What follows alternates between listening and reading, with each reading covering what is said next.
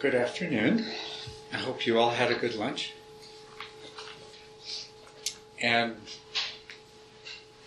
does everyone now have a copy of the handouts that I gave? Have you by chance had a chance to look over them? Good. Yeah. Let me just ask you if anybody has any questions because of something that you've seen in the handout. Yes. Would you say that Jhanas Bhikkhu, would you say that he practices or teaches the ultralight jhanas? I mean, I know he focuses on the whole body and things like that. Mm-hmm. I'm not sure what Jhanas Bhikkhu's views on the actual practice of jhana would be. I've only sat with him once very briefly, and it was a very general discussion. Jhanas didn't even come up. And I can't really tell from anything that he's written. So, do you have some experience or? Well, I've listened to a couple of his talks and read some articles, and it sounds pretty similar because he does keep that whole body awareness into the jhana process. That would be what I've called the ultralight jhanas. Yeah, right. Definitely. Yes. I participated in a jhana retreat that he gave, and didn't understand most of it because at that time I wasn't really ready. But it seemed to me he taught the whole gamut of jhanas, not just ultralight, not just body. But also the awareness. deep jhanas that involve withdrawal from senses. Okay. It would make sense that he would, amongst the people that might speak of it, he would be one I would expect to be aware of the whole range of jhana. Whereas there's many teachers, they're kind of stuck in, well, this one particular way, this is jhana, and anything else is something else. But Jhanas Bhikkhu would be very aware of the different ways it's practiced. Makes sense. And he really thought they were very important. So. Yes. Very important and very misunderstood. So. And there's some interesting questions about methods of practice that don't involve samatha training and jhanas. Probably shouldn't really get into that, but there are people that have that claim to be have higher path attainments, including arhat. In dry Vipassana tradition, who then turn around and say that the things that the Buddha said about the description of arhats and non-returners and once-returners and so forth are not accurate. And that makes me really wonder what's going on there. So, it's not something to get into.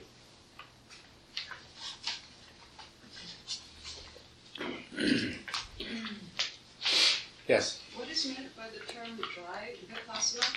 Dry Vipassana is a Vipassana practice that does not involve the deliberate cultivation of samatha, and it's dry because it specifically lacks the moisturizing lubrication of samatha, of the joy, happiness, tranquility, and equanimity.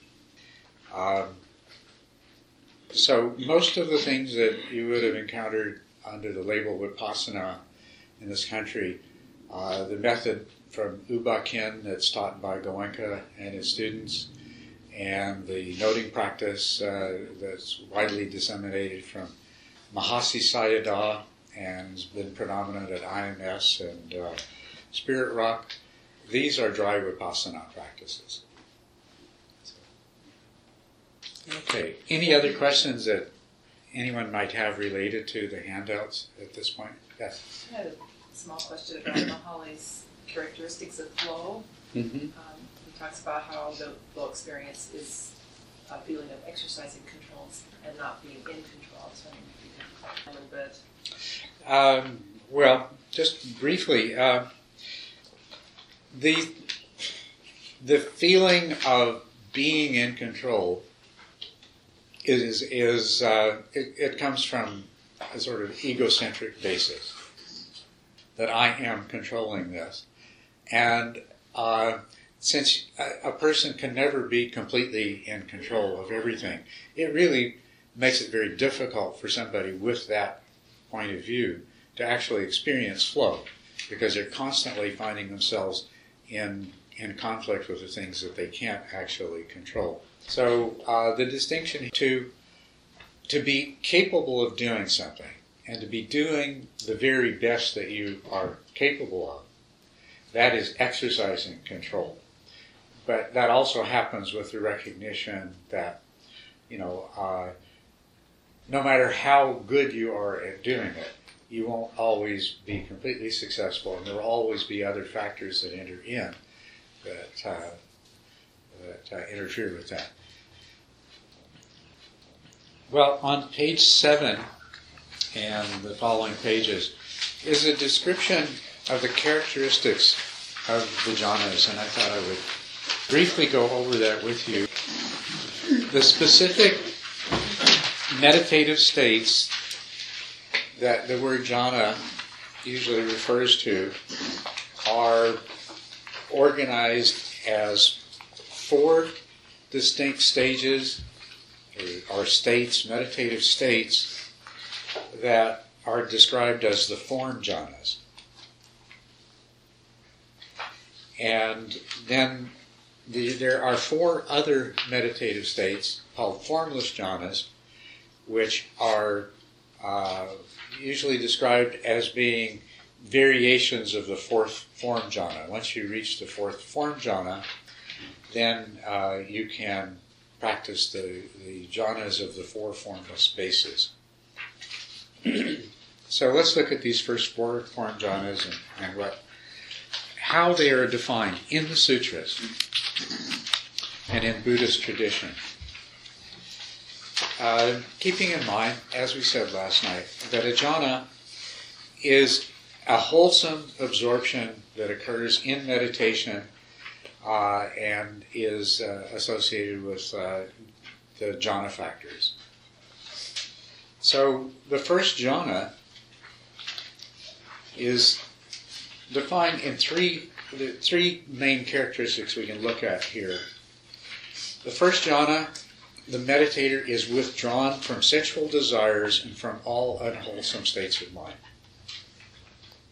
What does that mean? Well, the key word here is that it's withdrawn. You've gone, you sat down to meditate, you've let go of your worries, your concerns, your desires, your hopes, everything else. You're coming into the present, you're letting go of everything else that's not part of this. And so that's the withdrawal aspect. To the degree that you do that, have done that, you know the feeling of peace and happiness that comes with that. And just for the moment, letting go of everything. You basically, you have a time where that is entirely your own. That you owe nobody, you owe nothing, this is your meditation time, you don't have to do anything else, you can forget about everything else, let go of it all. You let go of all the unwholesome states of worry and desire and hope and fear and everything else. The jhana factors that are present, these are usually present in what's called access concentration.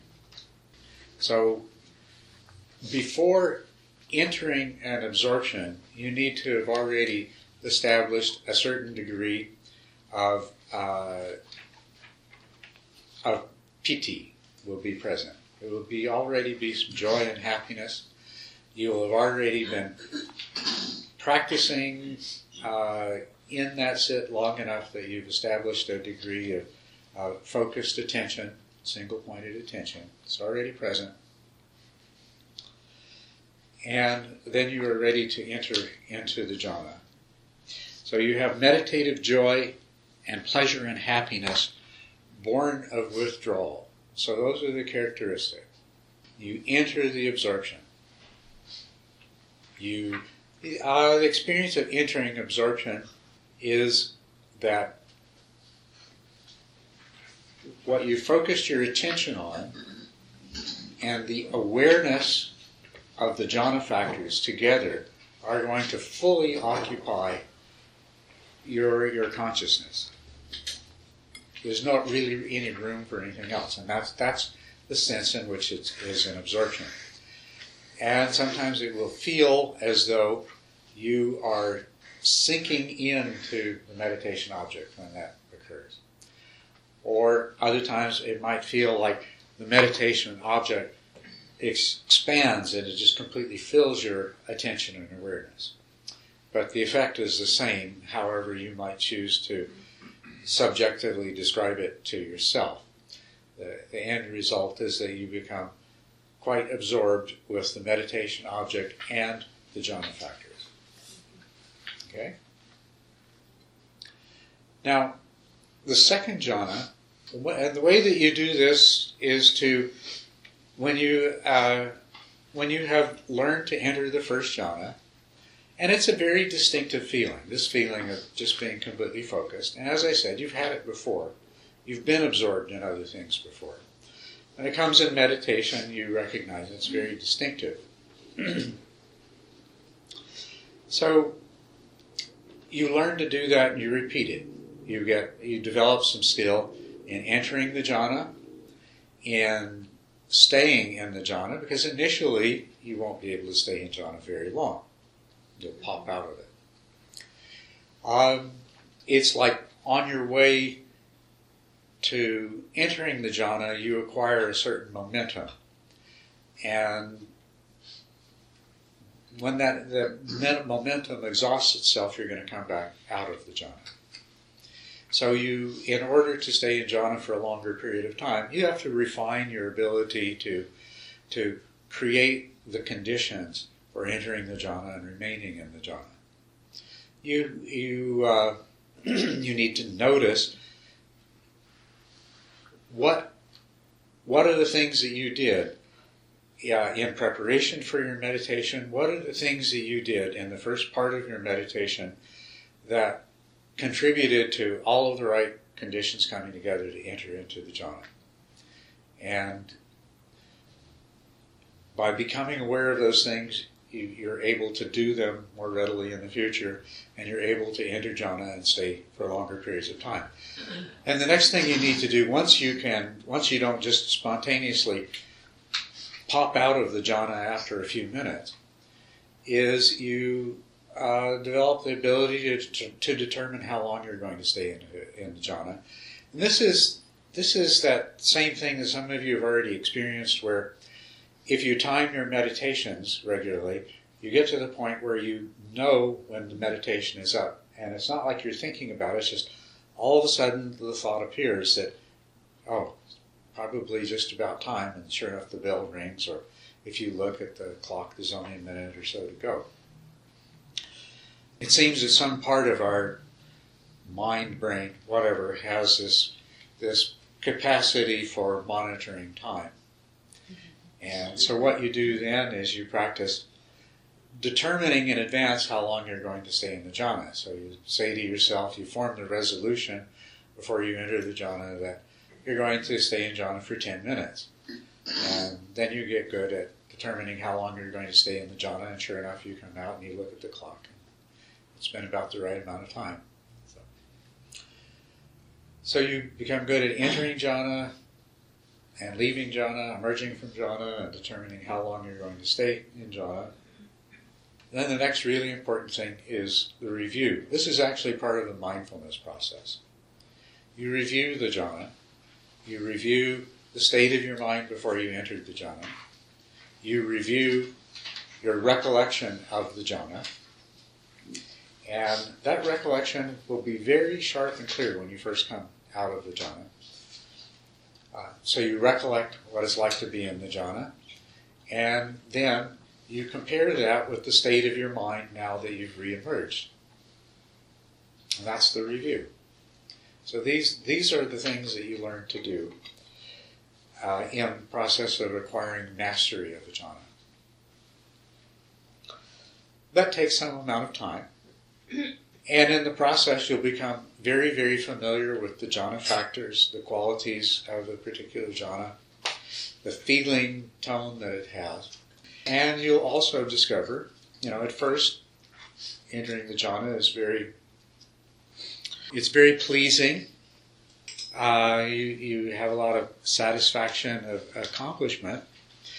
But at some point, you will become dissatisfied with that jhana. And that's the real indication that you're ready to move on and learn the next jhana. When you start feeling a certain dissatisfaction. In the first jhana, you have a meditation object, and what you will experience is there's, after a while, that the jhana has this unsettled quality. It's like it's just constantly vibrating. And that's attributed to the directing and sustaining of attention. That even though your subjective experiences of continuously being aware of something, in fact, it is a renewal of this conscious attention to the object happening over and over again. And you'll become aware of that as a disturbing sort of energetic vibration in the jhana. That's part of what you become dissatisfied with. So then when that happens, you're ready to move on to the next jhana. Now in the ultralight jhanas, you'll still continue to have a meditation object because you haven't achieved a degree of unification of mind yet in your meditation practice overall. You haven't achieved a degree of mastery where you can dispense with a meditation object yet. But as you get into the deeper jhanas, even the next level beyond ultralight, the ones I call light, you do not need to have a meditation object any longer. You can let go of that. And as a result of that sort of vibrating, fluctuating quality of the first jhana is not present in the second jhana. The second jhana, the meditator has confidence and unification of mind.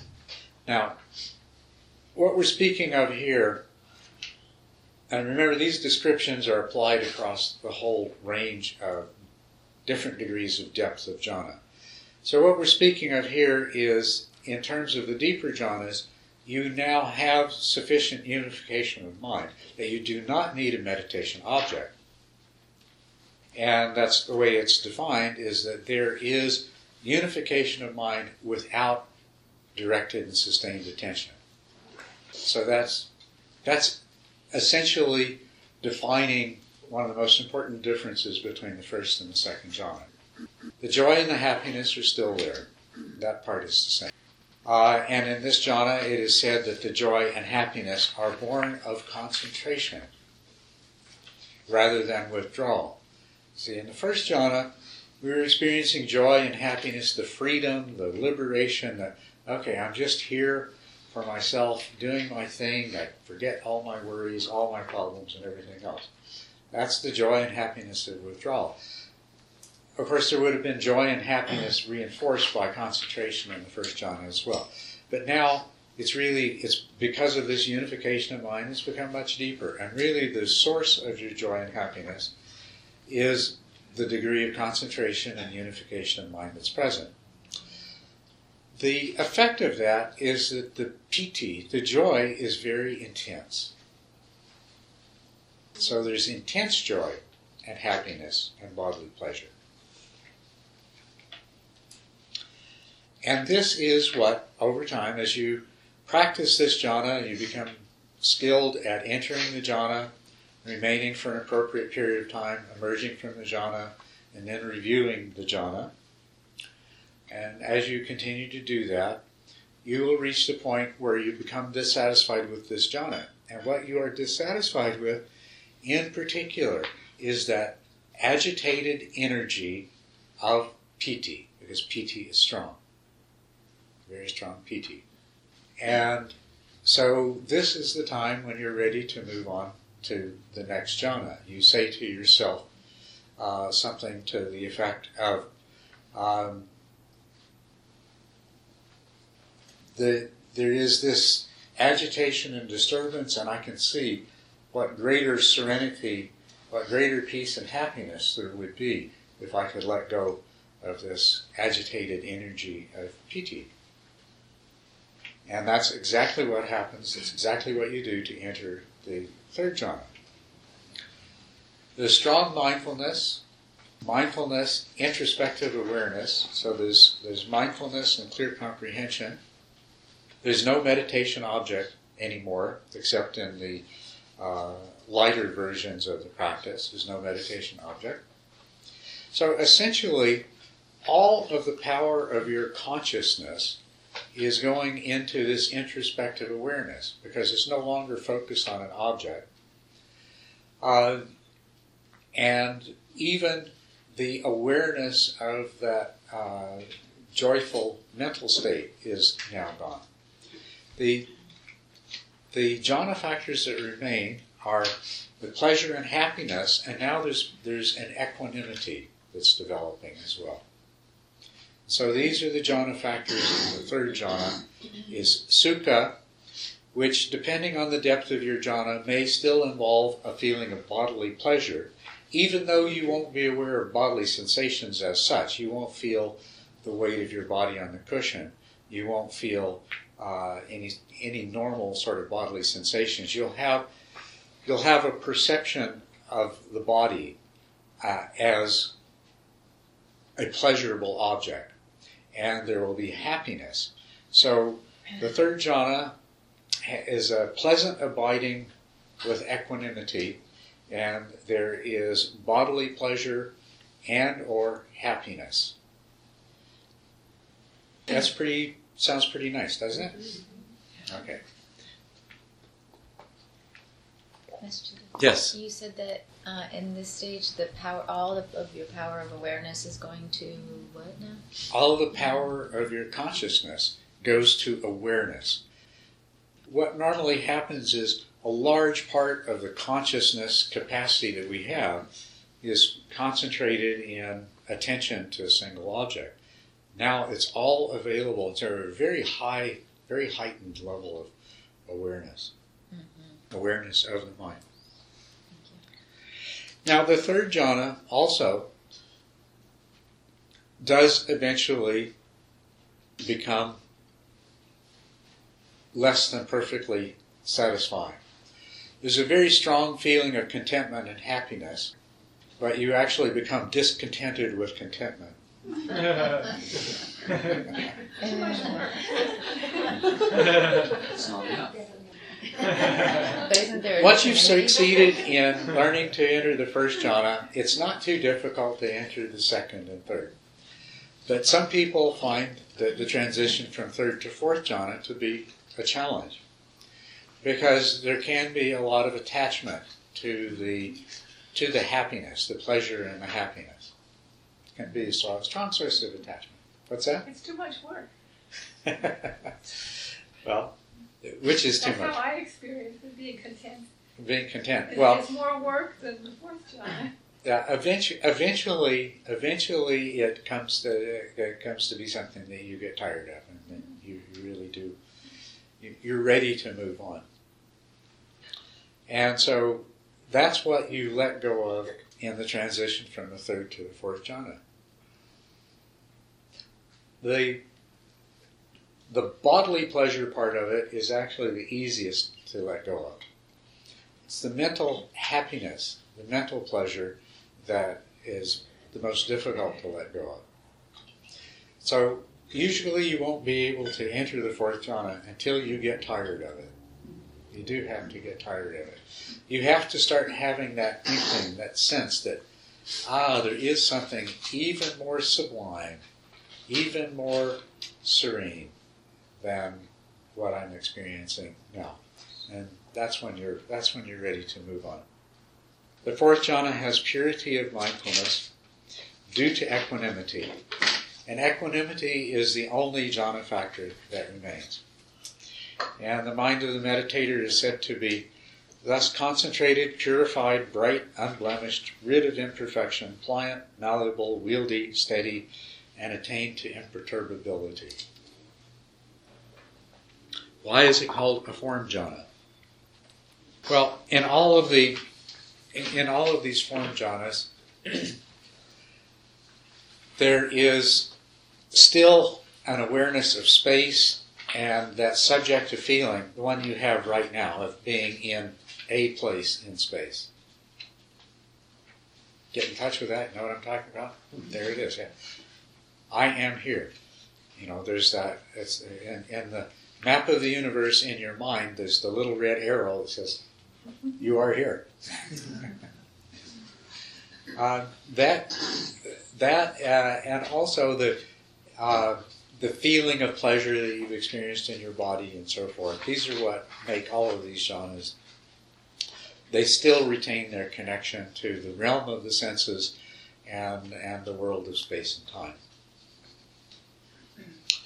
So once you've achieved the fourth jhana, you've refined it to the point where really the only thing that there is left to get rid of is this sense of being at a finite location in space.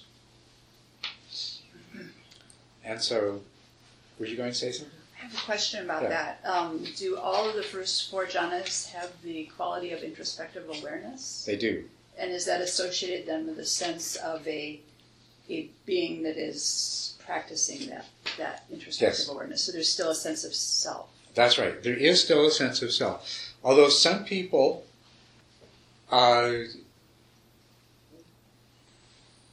think everyone, when they first enter the jhanas, it is so different than our ordinary sense of self. And you feel the absorption with the object makes it feel like you've become one with the object.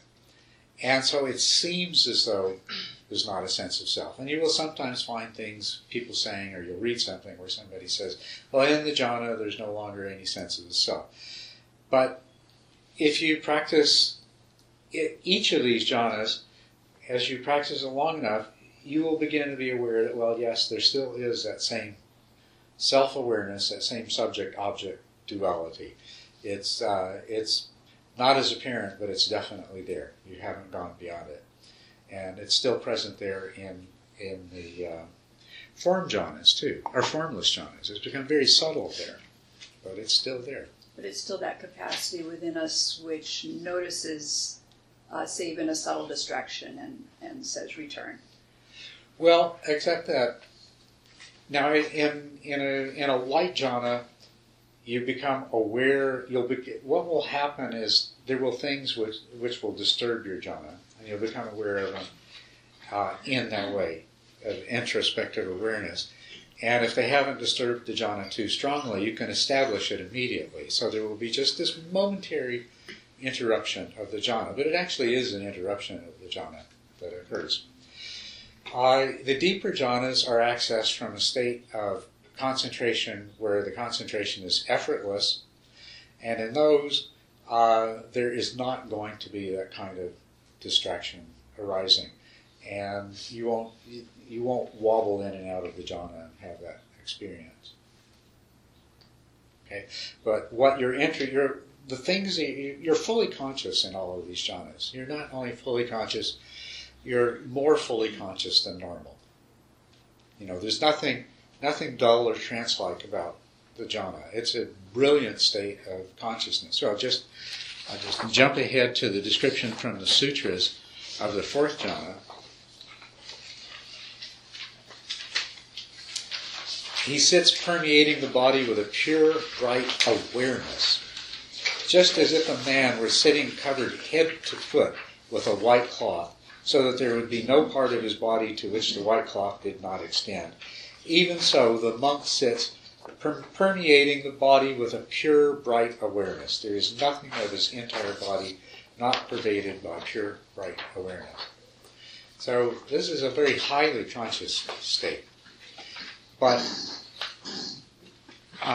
the consciousness is experiencing the jhana itself. It's experiencing the jhana factors in particular, and it is capable of identifying all sorts of other subtle characteristics of the mind. If you look ahead to, there's a sutra that I quote in its entirety here at the end, starting on page 22. This is describing how Sariputra, this is a description by the Buddha himself, of how Sariputra became an arhat practicing the jhanas. And he practiced mindfulness. And this is how he practiced mindfulness. This is something that's repeated for each of the jhanas. Okay. I'll read the section on page 22 that is about the first jhana, but the important part of this is repeated for each of the other jhanas as well. There was the case where Sariputta, quite secluded from sensuality, secluded from unskillful qualities, that's first jhana characteristics you'll recognize, entered and remained in the first jhana, rapture and pleasure born of seclusion, accompanied by directed thought and evaluation. Whatever qualities there are in the first jhana, this is the part I was getting at, directed thought, evaluation, rapture, pleasure, singleness of mind, these are all the jhana factors. In addition to that, he goes on, contact, feeling, perception, intention, consciousness, desire, decision, persistence, mindfulness, equanimity, and attention, he ferreted them out one after another. Known to him they arose, known to him they remained, known to him they subsided. He discerned, so this is how these qualities, not having been, come into play. Having been, they vanish. So the jhana is a state of profound introspective awareness, powerful introspective awareness, in which, now it's not focused attention, it is awareness. So you sit in jhana and awareness encompasses all of this. And in lighter jhanas, you can focus attention on and reflect on and evaluate some of these. There can be a certain amount of discursive thought and evaluation takes place. And so they're probably more like the kind of mindfulness that you would, practice of mindfulness that you're more likely to think of. But in the deeper jhanas, what is happening is you're sitting in that place of direct experience of all of these things. And as you do so, their nature begins to emerge, their rising and passing away begins to present itself. And you understand their nature, and you understand the relationship of them to each other by simply observing with awareness, not by analyzing, not by focusing your attention on them, thinking about them, investigating them, and so forth, but just by observing. Do you follow what I'm saying? Do you know how that happens? Or is that a mysterious description to any of you? It's mysterious? Yes, it's complete mystery. Okay. I got lost trying to follow which, by the deeper jhanas showed the nature of something, and I can't figure out what you meant. I'm trying to... In the deeper jhanas, you're exercising the power that mindful awareness has, Yes. that does not require focused attention, thought, evaluation, investigation, things like that. Right. And an experience in the world that I have that's an exact parallel to this might help you, because you may have had an experience like this. A few years ago, I became interested in the birds. There are many birds around where we live. And I tried in the usual way of focusing on individual birds, looking up what their names were and what their characteristics were. And the experience that I had was that I kept making mistakes. You know, it's like I think, oh, that's such and such a bird. And then some birder would come along and say, no, it's not. I said, but it has this and this. He said, yeah, but see, that's what's different. And it's like, okay. You know, and also the experience that, you know, all 5 of those birds look the same. How can they be 5 different birds, you know? And yet somebody else could come along and say, well, that's that, and that's a female that, and that's a male that. And so I said, well, okay, I like watching them. I don't need to know who they are. So I just quit, and I just sat and I watched the birds, and I enjoyed watching the birds. Spent many, many hours, especially, you know, a period when I was quite sick, I couldn't do much else. I'd sit on hot packs and I'd watch the birds for hours at a time. And I wasn't thinking about them, and I wasn't paying attention to who had a white collar and who had a red earmark and all these sort of things. Didn't think about that at all. I just watched them. And what happened as a result of simply watching them and not analyzing them, I just gradually got to know them all.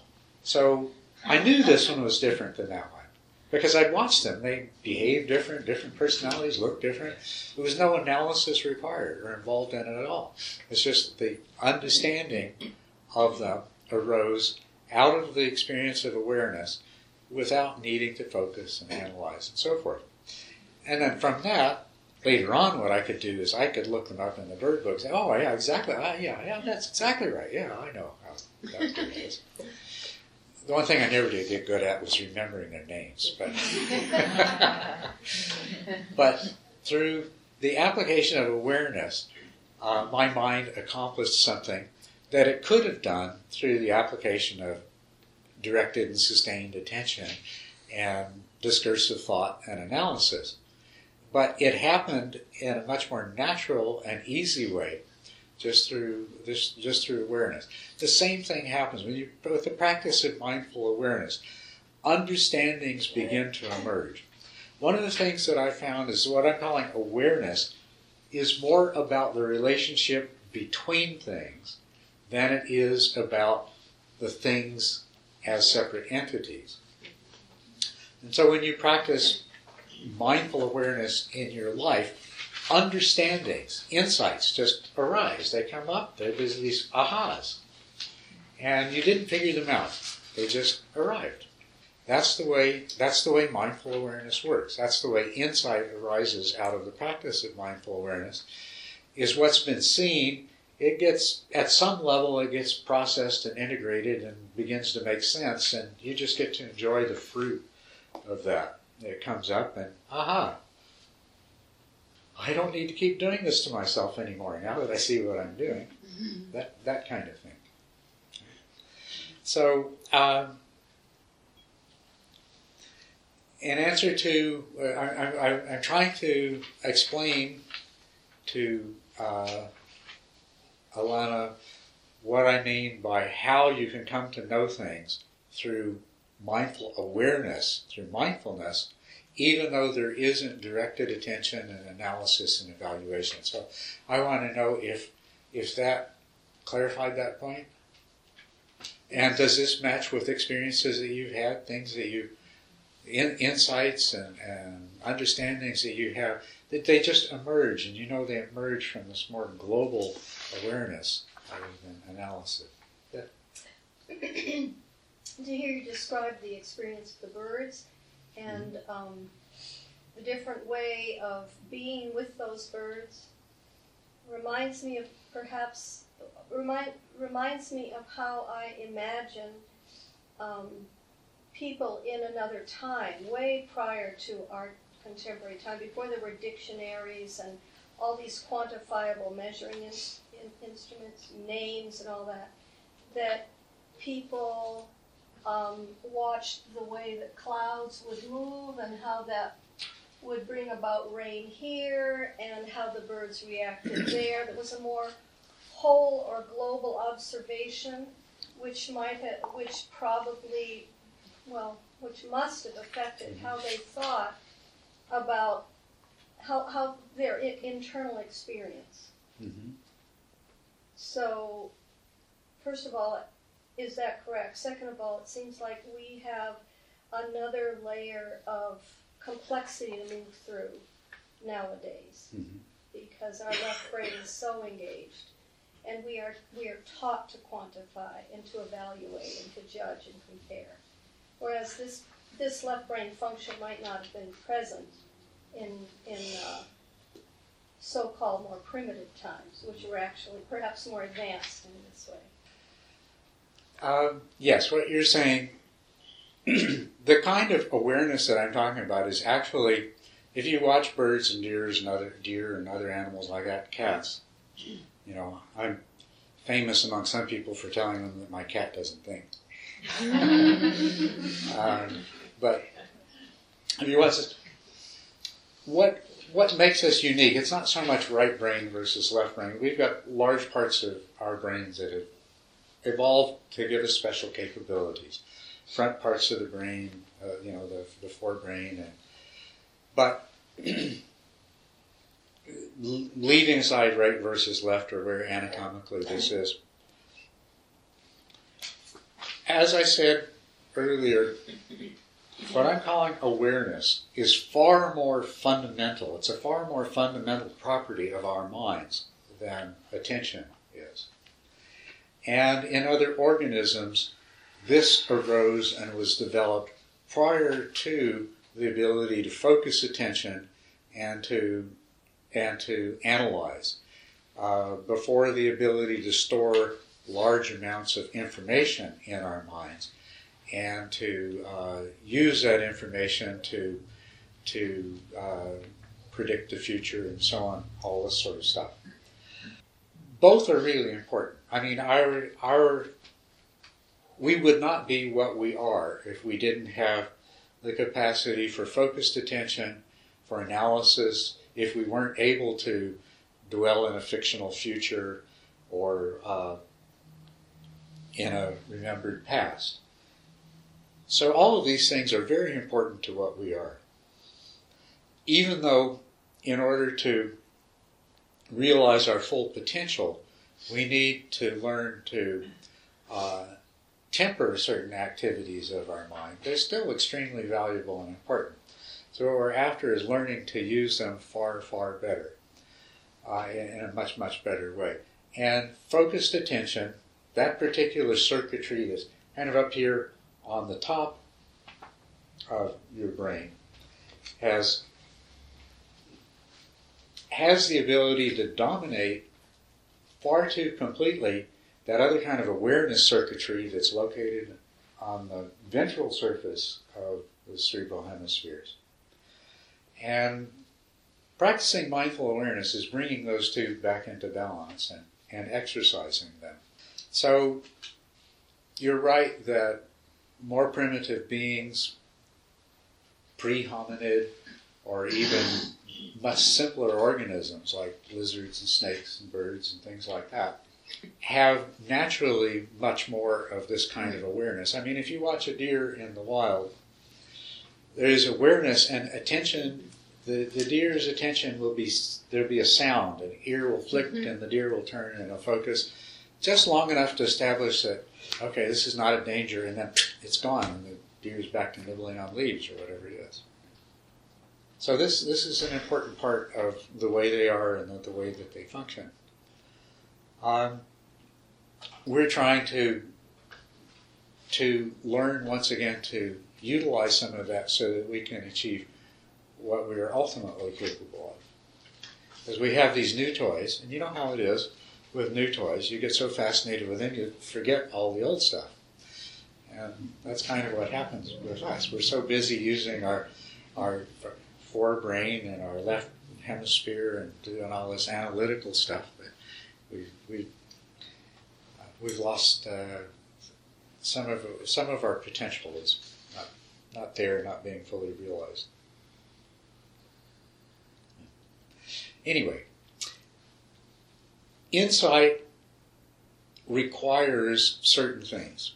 Insight requires that it involves attention, and that's what you're doing in the stage after you come out of the jhana where you review. You are focusing your attention on things that are recollected from the state of mind before you entered the jhana, the state of mind when you were in the jhana, and also you're putting your attention on the corresponding things that are present in the state of mind after jhana. The important thing about attention there is that it's in its objective mode. Remember last night I said attention is always dualistic, but it can either be subjectively, enthralled by the object, or it can have the subject-object distance. To practice mindfulness, you need to use attention, but you need your attention to examine objectively and to be combined with this awareness. And out of that emerges insight. Out of that emerges understanding of the relationships between things, including the relationships between all the different kinds of mental events that take place.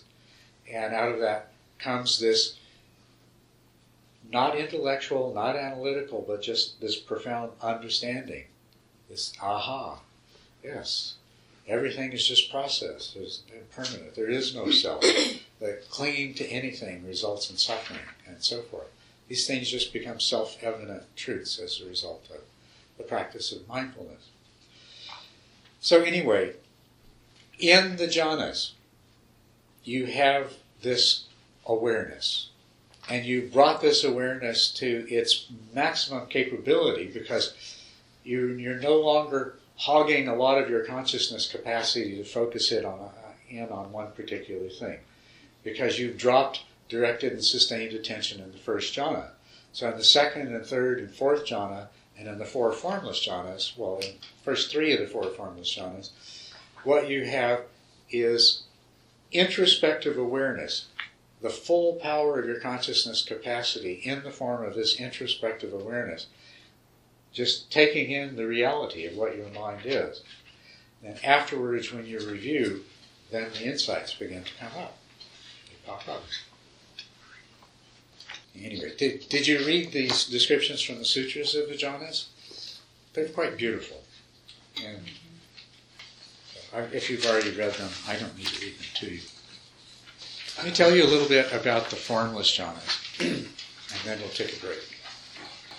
From the fourth jhana is a very interesting one because here you have awareness of your own mind,